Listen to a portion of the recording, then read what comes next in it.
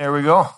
Good morning and welcome. My name is Aaron Robertson. I'm one of the elders here, and I'm going to share from God's Word with us here in just a moment. But why did we have a video of that? It's so fun to see that, all those faces, all those stories, family talking about how they've been with kids since nursery that their kids get to grow up with. I've got some kids out here that I've known since diapers, and they're driving, some of them. All through hope, and that's a special thing. But we show those stories just to share a little bit of the impact of hope. And we're going to do a quick financial update. And so as we share about finances, kind of people don't always know how to respond. We want you to know that what you give towards hope makes a difference in people's lives. That's why we give, to see people in community being blessed and encouraged, being strengthened in their faith, being brought to know the Lord. All those things happen because of your generosity. So we've got our end of fiscal year update here. End of the month, we've got 26 days till the end of the month here. And so this is our end of the year report, our update here. End of the month. And so all three locations, so here, St. Paul and downtown, we are needing $360,000 in the next 26 days to be raised. And for Columbia Heights, for our specific location, we're looking at $60,000. Seems like a lot, it is a lot, but we're trusting God in all of this. And so we know that He is more than able to provide for that, and we'd love for you to consider if you could play a part in that. And so we actually, to encourage you, help you, if maybe you've not been a regular giver or don't know how, Drew put together some slides here. I actually walk through this process here if you've not given. So hopecc.com, pretty easy website to remember. You go there and you can see the little, I don't know, does anyone know what those little three things are called? What? Hamburger symbol. Hamburger symbol? All right, click on the hamburger. And when you eat your hamburger at the picnic today, can be a reminder in case you didn't do it. But click on the hamburger and click on giving here. It's an unfortunate number of clicks to kind of get through to this, but it'll take you to this page here. If you scroll down, right here, you'll see set up a recurring gift or a one-time gift there. There we go. You can go in, you can click how often, how much, all those things through that. And we'd love for you to consider that. We're trusting the Lord with this. We know we've seen your generosity here at Heights for last several years, and we're trusting the Lord with whatever He'd have for us here in June. So I'm going to pray over that, and then we're going to dive into God's Word. Heavenly Father, seems big numbers to us. It's pocket change to you, Father. All that we have and are given is from your hand, and so when we give, it's back to you, Father. It's to honor you, and it's to see lives change, Father. And so we thank you for the wise stewardship that Hope elders, leadership, pastors show with the gifts that are given, and we pray that you would be at work in these finances as we close out our fiscal year. We thank you for your love and mercy towards us, and we just leave these things in your hands, trusting in your desire to do good things for your family. And pray this in Jesus' name. Amen. All right. Back to that one. I think we're back at the start. So we'll switch over to the slideshow for this morning. So as Drew mentioned, we are starting a series for the summer called Not Just Another Story. And so we're going to be looking at parables and a couple different narratives throughout Scripture and just seeing a little more about the nature of the kingdom of God and the work of Jesus in the gospel message. So it's really fun. We had a question this morning, what was your favorite story as a kid? I don't know that I have one. I read a lot. I was kind of a super nerd. And so pulling one back out is really hard. But as an adult, probably, I'd have to say Tolkien's work and all of them. I've read all of them. So not just like Lord of the Rings. I've read all of them many times to my wife's frustration. So I love stories, and today we get to look at a good one. So we're looking at Luke 4, 22 through 30, and right at the beginning of the Gospel of Luke there, it's actually a bit of an overlooked or maybe forgotten passage, at least to me, even though it's in a very familiar section of Scripture. So this happens immediately after Jesus goes into the synagogue. He opens the scroll of Isaiah, and he reads, "The Spirit of the Lord is upon me to bring good news." Very famous passage, that one. But our story today follows up on that. So I'm actually going to read the entirety of this scene, of this story, of Jesus in the synagogue. But our verses for today in particular are 22 through 30. So let's dive in here. So Luke 4, 14 through 21, and then 22 through 30. Jesus returned to Galilee in the power of the Spirit, and the news about him spread through the whole countryside. He was teaching in their synagogues, and everyone praised him.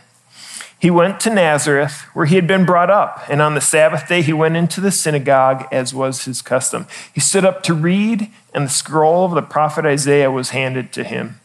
Unrolling it, he found the place where it is written, "The Spirit of the Lord is on me, because he has anointed me to proclaim good news to the poor. He has sent me to proclaim freedom to the prisoners and recovery of sight for the blind, to set the oppressed free, to proclaim the year of the Lord's favor."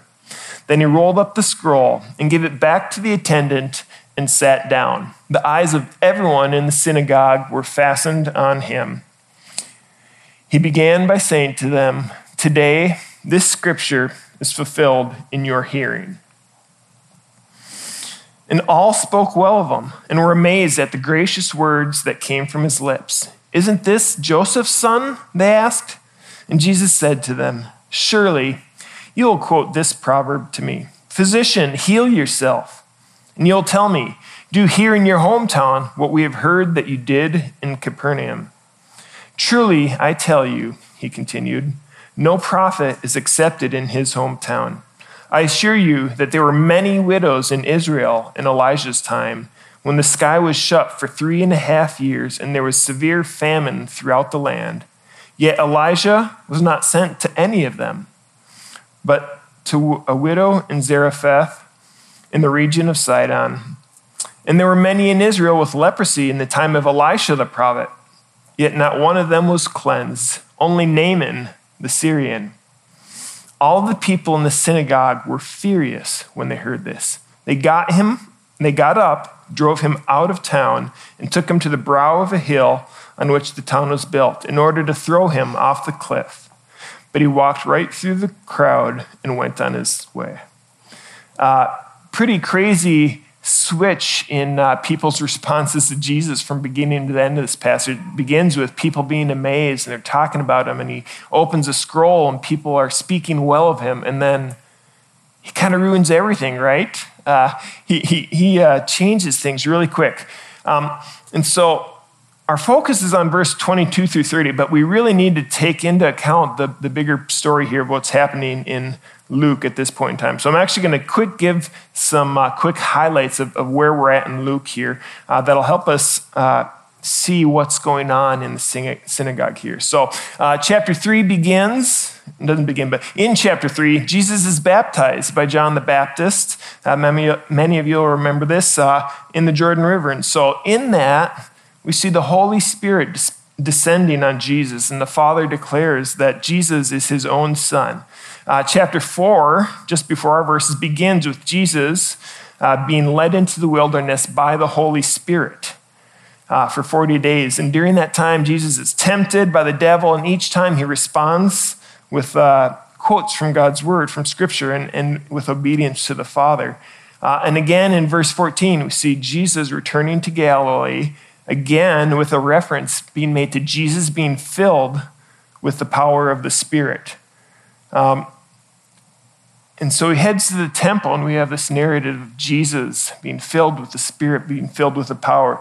So we get to our passage. He's in the temple. He reads from the scroll of Isaiah, and it starts, "The Spirit of the Lord is upon me." Again, that reference to the Spirit of God at work in Isaiah, or in Jesus. In our verses today, Jesus referenced Elijah and Elisha, and they were famously, in their ministries, empowered by God's Spirit to perform incredible signs and wonders. Right after our passage, Jesus encounters a man with an unclean spirit, and he drives them out, drives out the unclean spirit. And then he goes through all of Judea, and he's performing miracles, the power of the Spirit's at work in him in all these mighty ways. And these miracles left and right. It's kind of an Oprah moment of, you get a miracle, and you get a miracle, and you get a miracle, right? Like just everywhere, and this demonstration of God's power. So why do we bring that up? Couple things. So two reasons that I thought of here this week as I was going through this. First, the outpouring of the Holy Spirit, the descending of the Holy Spirit upon Jesus in his baptism. It's significant background to what Jesus is saying in chapter 4. So the presence of God's Spirit and the declarations that he's making, they're direct affirmations that he is the promised Son of God and the Messiah. With all that work of the Holy Spirit, Jesus is being revealed as the anointed one of Israel. And he's declaring himself, demonstrating himself to be God's chosen one. And that's important because the rejection that happens in verses 22 through 30 is all the more significant when it's the Son of God, the Messiah, the promised one that is being rejected. And secondly, the Holy Spirit reveals the power and authority of God upon the lives of humanity. It's an active demonstration of God's tender care and his compassion towards people in need. You think of what's happening in these passages and the care he's showing for people with the miracles, the way he's loving and encountering different people. The passage from Isaiah where he's talking about freedom and liberty and return of sight. All of this is a demonstration of God's miraculous grace. He's freeing captives. He's giving sight to the blind. And all of that reveals the true nature of the gospel, right? It makes possible what would otherwise be impossible. So this broader storyline of the power of the Holy Spirit coming on Jesus in our passage today, it serves both as a confirmation of Jesus as Messiah, but it's also a demonstration of the miraculous grace of the good news. So let's dive into our verses a little more closely now. And we'll see that kind of change in tone that the people have towards him. After sharing from Isaiah, everyone's like, oh, yeah, Jesus, he's great, right? Who doesn't love liberty? Who doesn't love sight for the blind? Who doesn't love healing and deliverance and all these things, right? And those in the synagogue, they'd have been quite all right with Jesus talking about the ways that God's blessing would be coming to the people of God, right? Like they're hearing all this stuff and like, yeah, look at it. God's going to do some good stuff for us. They would have been happy with that, right? So what went bad? So by the end of the passage, a couple verses later, those same people are ready to throw him off a cliff. It starts with the fact that Jesus is teaching in his own hometown, right? So he's a familiar face. As he's there in the synagogue, it's like friends and neighbors and family friends. There's the old guy in the back talking about how he had Jesus and Joseph out to his farm to fix some gates and do some carpentry work, right? And there's the old lady whispering, I used to have tea with his mother. I changed his diaper once, like these are people that grew up around Jesus and that Jesus grew up with. And in the passage, you see that they ask, isn't this Joseph's son? Like they know him, they know Jesus, right? And things turn south for Jesus in this passage when he confronts the familiarity that the people of Nazareth had with him. They thought they knew a little bit about Jesus and about his family. They thought they knew who he was and what he was about. They kind of figured, oh yeah, we know Jesus. Of course he's going to bless us. He's our friend. He's our neighbor. Jesus is my homeboy. We used to run the rough streets of Nazareth. They think they know Jesus, but Jesus overturns their assumptions about who he is. And he does that in a way that just absolutely infuriates them. So to do this, Jesus turns to two Old Testament prophets. He helps the people see that they need to see themselves in a new light in relationship to him. He's not just Jesus the carpenter. He's not just Jesus, Joseph's son. He's not just Jesus that lives on the other side of town. This is Jesus Christ, the promised one, the Messiah. And that changes everything. So he tells these people, they'd been talking well of him, that there's a long history of rejection of prophets by the people of Israel. And in particular, rejection of those prophets in their own hometown. And to make it crystal clear to the people of Nazareth that they were facing a choice of how to view him, how to view Jesus as Messiah, Jesus dusts off a couple of classic Old Testament prophets. So in choosing Elijah and Elisha, Jesus is going for like the A-list Hebrew celebrities, right? These are like top shelf. These are like the guys you want to talk about, right? Their ministries were these incredible miracles, these acts of faith and demonstration of God's power. Just crazy, crazy stuff. And they had these incredible, impeccable reputations, right? So the people in the synagogue that day, they would have known, they would have celebrated their stories. They would have loved, oh yeah, Elijah, Elisha. But Jesus shows them something about Elijah and Elisha and about the gospel of God that they weren't ready to hear. So with both Elijah and Elisha, they're serving the Lord in times of incredible wickedness in Israel. They're there doing their ministry because the people of God have rejected God. They've turned away. There's evil everywhere, right? Some real low points in the history of God. And they're both prophets of power. They've got these remarkable deeds accounted to them in their ministry. And Jesus gives a quick account. Here we go. Elijah, he's the older one here. In this narrative we see in our verses, he moves outside of cultural and religious and political boundaries of Israel during a time of drought. So if you remember the story, incredible drought, famine, and Elijah is led, and he ends up with a widow in Zarephath. And the first encounter is so striking. He says, do you have something for me to eat? And she says, I have the very last of our flour and our oil. I'm going to make a loaf of bread so my son and I can eat it and then die. This is an end-of-life situation. This is the last that we have. And Elijah says, that's not going to happen. I want you to make a loaf of bread for me. And this woman who has nothing, she's widowed, she's starving, she's at the end of anything that she might have, says, okay. No options for her. And she says, okay. And so she makes this loaf of bread and for Elijah. And the story goes, this jar of flour, this jar of oil didn't empty for months and months and months. So as long as Elijah stayed there, there was flour and there was oil, and they ate. Later in the story, Elijah brings her son back from the dead. And she is not an Israelite. She's not part of the people of God. She's not clean. She's not kosher. She's not all the things that you'd think, this is where God's blessings should go. Elijah goes outside of that. And same thing with Elisha. So this is Elijah and the woman, the widow, and her son. They didn't have paintbrushes when he was around, so he commissioned an engraving. So this is from his time. So he goes to this widow, right? And Elisha is the same way, except they'd invented paintbrushes. But they knew the paintings were bad, so they had to label everything. So Elisha, similar situation, right? So he's bringing this powerful work of God to bring healing to someone who's an outsider. So in this story, Naaman is a military commander. He's a leader. He's Syrian, most importantly. He's representative of oppression, of injustice, of God's judgment on the sins of Israel. He would have been immediately typecast as the bad guy, right?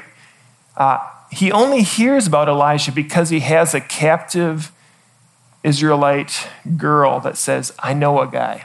He's covered in leprosy. His whole body is just kind of falling apart.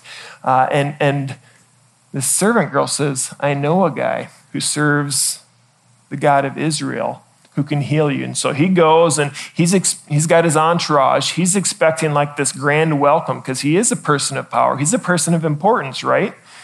And it's crazy in the story. Elisha doesn't even come out of the house to greet them. He sends a servant out and his servant says, go bathe in the muddy waters over here and you'll be cleansed. And Naaman's like, what? No way. Like, do you know who I am? Let me pay, let me buy, let me earn whatever this healing is. I'll want it. And he says, no, just go dunk yourself. And Naaman actually originally walks away. He rejects this offer of healing from Elisha and from God. And his servants had enough wisdom to say, hold up, like, you are willing to give all this money and do all this elaborate stuff to earn healing, but you're too proud to just go take a dunk in the pond. And so Naaman turns and says, all right, I will. And so he turns, he goes in these muddy waters, and he's cleansed. Again, he's an outsider. He's the bad guy. He's the representative of kind of what God's people shouldn't be about. And yet, that's where God's blessing lands. And so when Jesus brings up Elijah and Elisha as these prophets of God, it's a powerful picture of the good news, right? It's this powerful picture of God's grace. Naaman and the widow in Nerefeth, they weren't insiders. They didn't belong. They weren't clean. They weren't deserving. They weren't anything until God chose them, until God's grace and mercy and blessing happened to them. So when Jesus brings these up in the synagogue with all these religious people, all these devout, they've been considered like the good church-going people. Like, we get our kids to church on time every week, and they're quiet and don't disrupt, and we give and we serve and all those things, right? And he's saying those things don't matter for God's blessing. God's grace goes where God wants it to go. And so Jesus is taking direct aim at a couple of things in the hearts of those in the synagogue with him. So his hometown, they assumed that their familiarity with Jesus was enough to be cool with him, right? Like, oh, we know Jesus. Yeah. Well, bring some of those blessings to us. Certainly we, your friends, your neighbors, like, yeah, bring some of those miracles here, right? They assumed that. They thought some shared history, some ancestry, some religious custom that made Jesus cool with them, right? Their hearts are reflective of actually many others in Israel in Jesus' day. In fact, their hearts are reflective of many hearts today.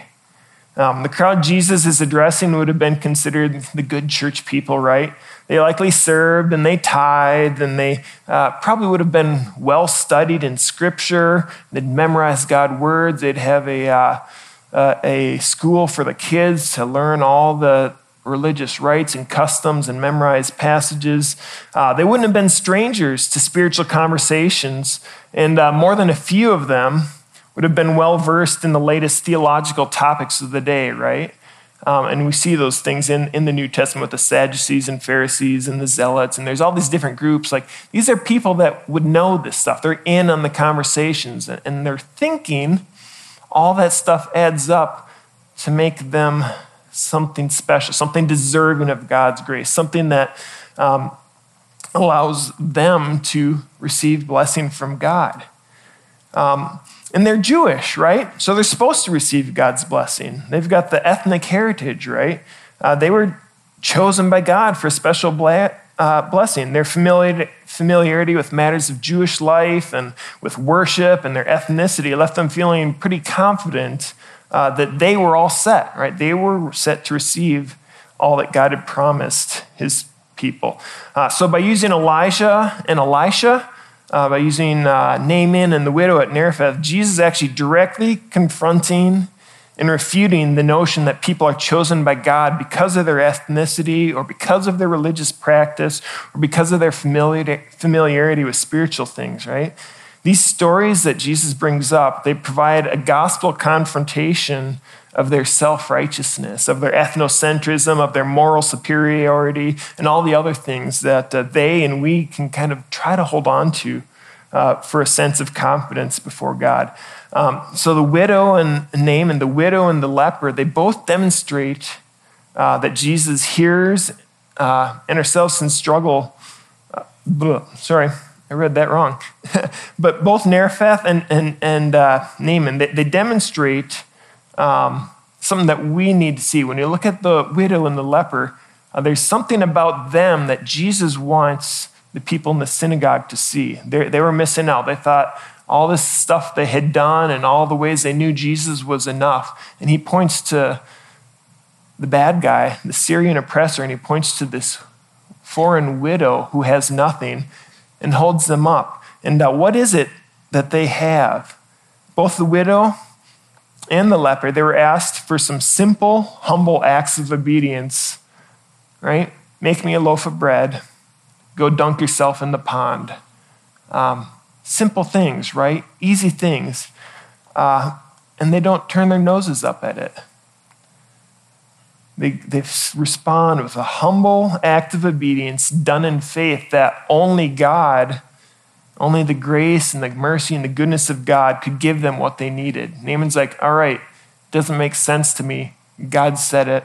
I'm going to go jump in the pond. And the widow, this is the last I got. It doesn't make sense. The man of God, Elijah, told me, okay, I'm going to obey. And we see God's blessing coming to these people that respond with this simple, humble, beautiful act of obedience. And that's what Jesus wanted to show the people in the synagogue that day. It's the scope of the gospel and the nature of the gospel, right? So the scope of the gospel that really would have been offensive to those in the synagogue that day, and pointing out Naaman and the widow, is that the blessing of Jesus Christ was for all people, for all nations, right? That's for the foreign, the unclean identities of Naaman and of this widow. They weren't supposed to receive God's blessing. They weren't supposed to be chosen for God's mercy and grace. And yet, that's what the gospel does. It's for all people. It's not about being Jewish. The gospel is not ethnocentric. It's not just for Jewish people. So the familiarity, the religious practice, the knowledge of Scripture, the shared ancestry, all those things that the people in the synagogue thought they had were not, and they are not things that can be held on to as a way to get on God's good side. We see this, Paul talks about this, right, in some of his letters, how if anyone has reason to boast, I have more. And he kind of goes through the list of all the things that he is and all the things that he's done. Like, he's the best of the best as far as Jewish identity goes. And he says, none of that matters apart from the gospel of grace, right? So this global scope that we see in Jesus' retelling of these stories was really infuriating, right? Like, that's a direct confrontation of their comfort in who they are. This concept, this idea, actually is so crazy. Even the early church struggled with this, right? Like, we hear the Great Commission, go and make disciples of all nations, right? To the ends of the earth. It's pretty plain and clear from Jesus' own mouth, right? And then we see the early church and they're struggling, like, I don't know. It takes special visions. It takes this work of the Holy Spirit to drive the people of God through persecution and other things out into the world. And so you see the Holy Spirit working this in the lives of believers. And that scope is crazy because that scope of the gospel includes us, right?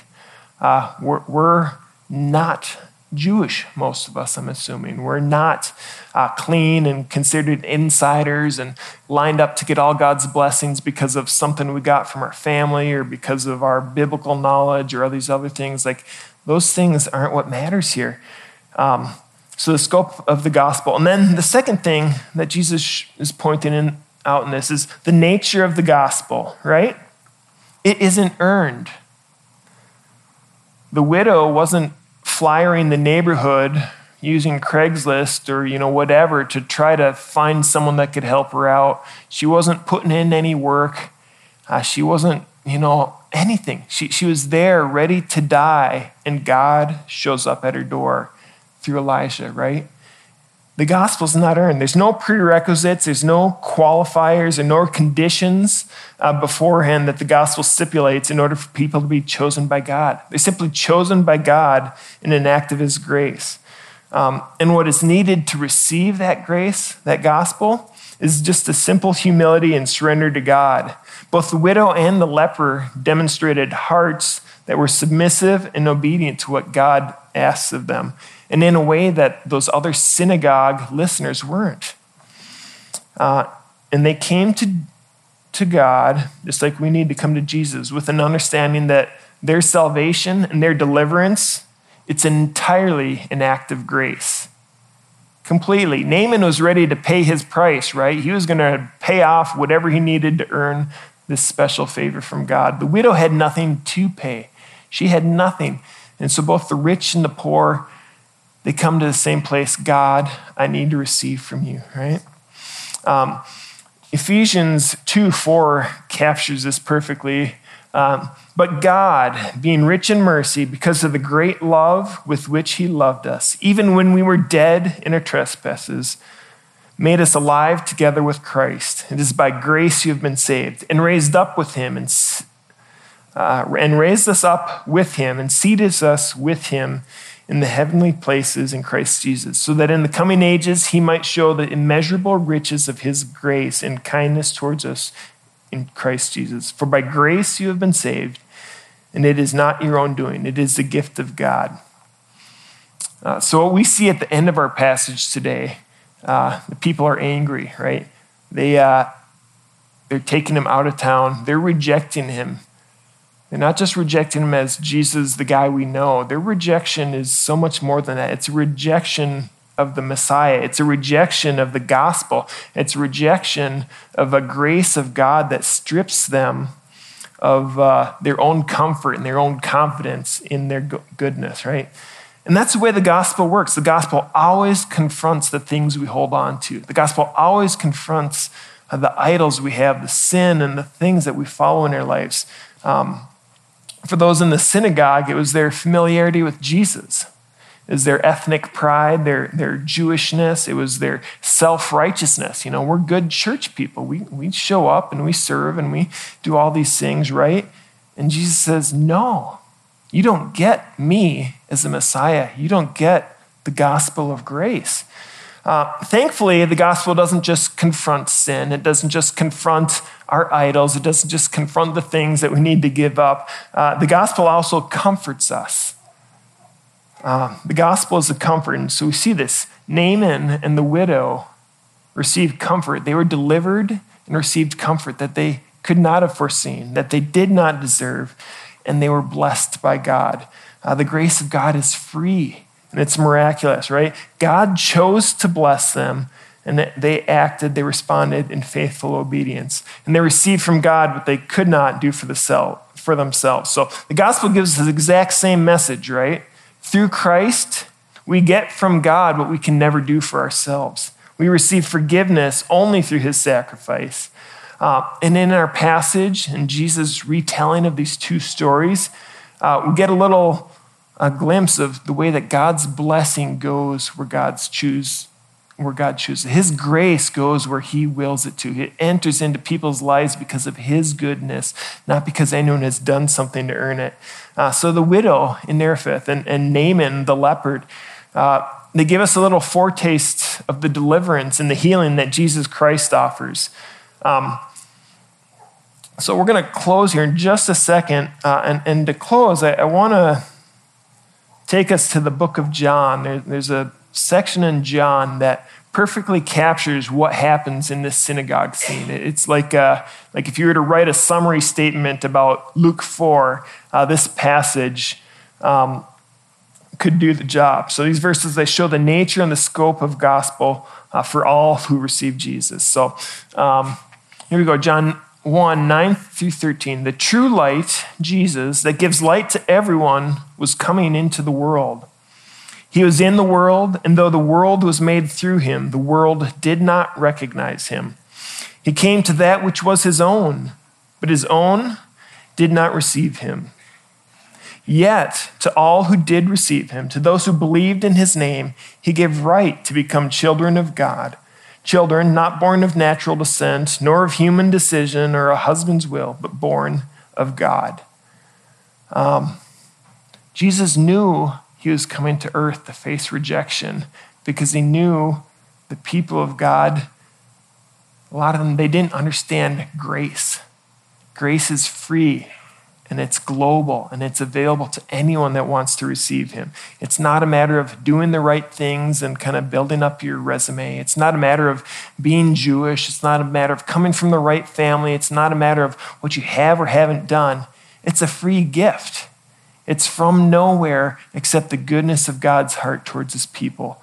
And it's such a beautiful thing. And we see in our passage, the people of Nazareth rejected that, just as Jesus kind of called them out and said, prophets aren't received in their own time, in their own town. Jesus was rejected by those in Nazareth because they couldn't handle that free grace.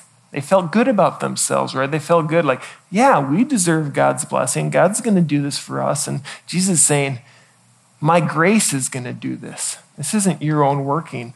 And they rejected him. They cast him out and they're ready to throw him off a cliff. So we're going to close now. We've got a couple questions just for us to consider, okay, as we finish up here. And I wrestled with these all week. In this passage, Jesus kind of elevates a leper and a widow, an outsider, someone that's unclean, someone that had nothing, and points to them. There's something about them that Jesus wants us to identify with. And I think it's their desperation for the deliverance of God. They saw and recognized only God can do, only God can give what I need. So how can you identify with Naaman and the widow in a way that helps you see Jesus as the only way to be cleansed, the only way to be included, to be forgiven, to be beloved?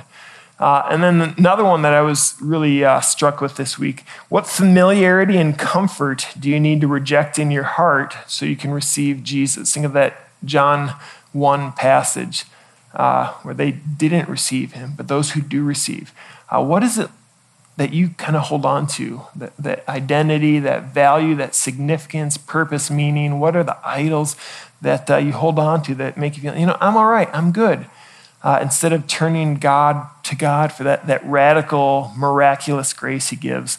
And then finally, part of receiving Jesus is being filled with the Holy Spirit. This whole passage, Jesus is filled with the Spirit of God and doing all these crazy things. And Jesus then commands us, calls us to take part in making disciples of all nations. And I want you to consider this week, who are the widows, Narephths, and Naamans in your life? Who are those that are hurting and broken and cast out and apart and separate that need to see the blessing of God through the gospel of Jesus Christ? Who are they? Start praying for them. Figure out ways to enter their lives, to share with them that free and amazing grace that comes from God. We're going to close here now, and a couple different ways here. We're going to have the worship team come up, and we'll have a couple of worship songs together. We have people in the back to pray. We'd love to pray for you, and please avail yourselves of that. We already took care of the give, right? When you eat your hamburger today, you've got a little reminder built in. And then communion. We've got communion trays, tables out back, so we've got grape juice and crackers out there. And so as worship is playing, you can get up and take communion. We don't ask that you be a member of Hope Community Church in order to take communion, but we would ask that as you celebrate the breaking of Jesus' body and the shedding of his blood on your behalf, that you would be a follower of Christ, and that in taking those things, you would be reminded of God's goodness and mercy towards us. So I'll pray and then we'll worship. Heavenly Father, amazing grace, how sweet the sound. Your grace doesn't come to us because we've earned it. It doesn't come to us because we're clean and we have our act together. It doesn't come to us because of the family we're born into. It doesn't come to us because we've memorized a lot of passages or we think we've got good theology. It doesn't come to us because we have things figured out. It comes to us because you're a God who's rich in mercy, and because your great love for us wants to be with us.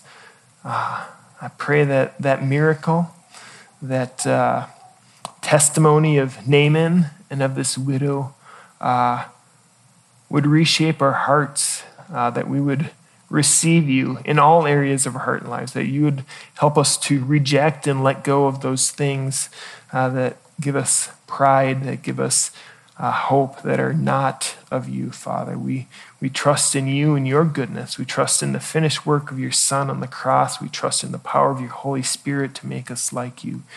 And we just thank you for this time here this morning. And we pray all these things in Jesus' name. Amen.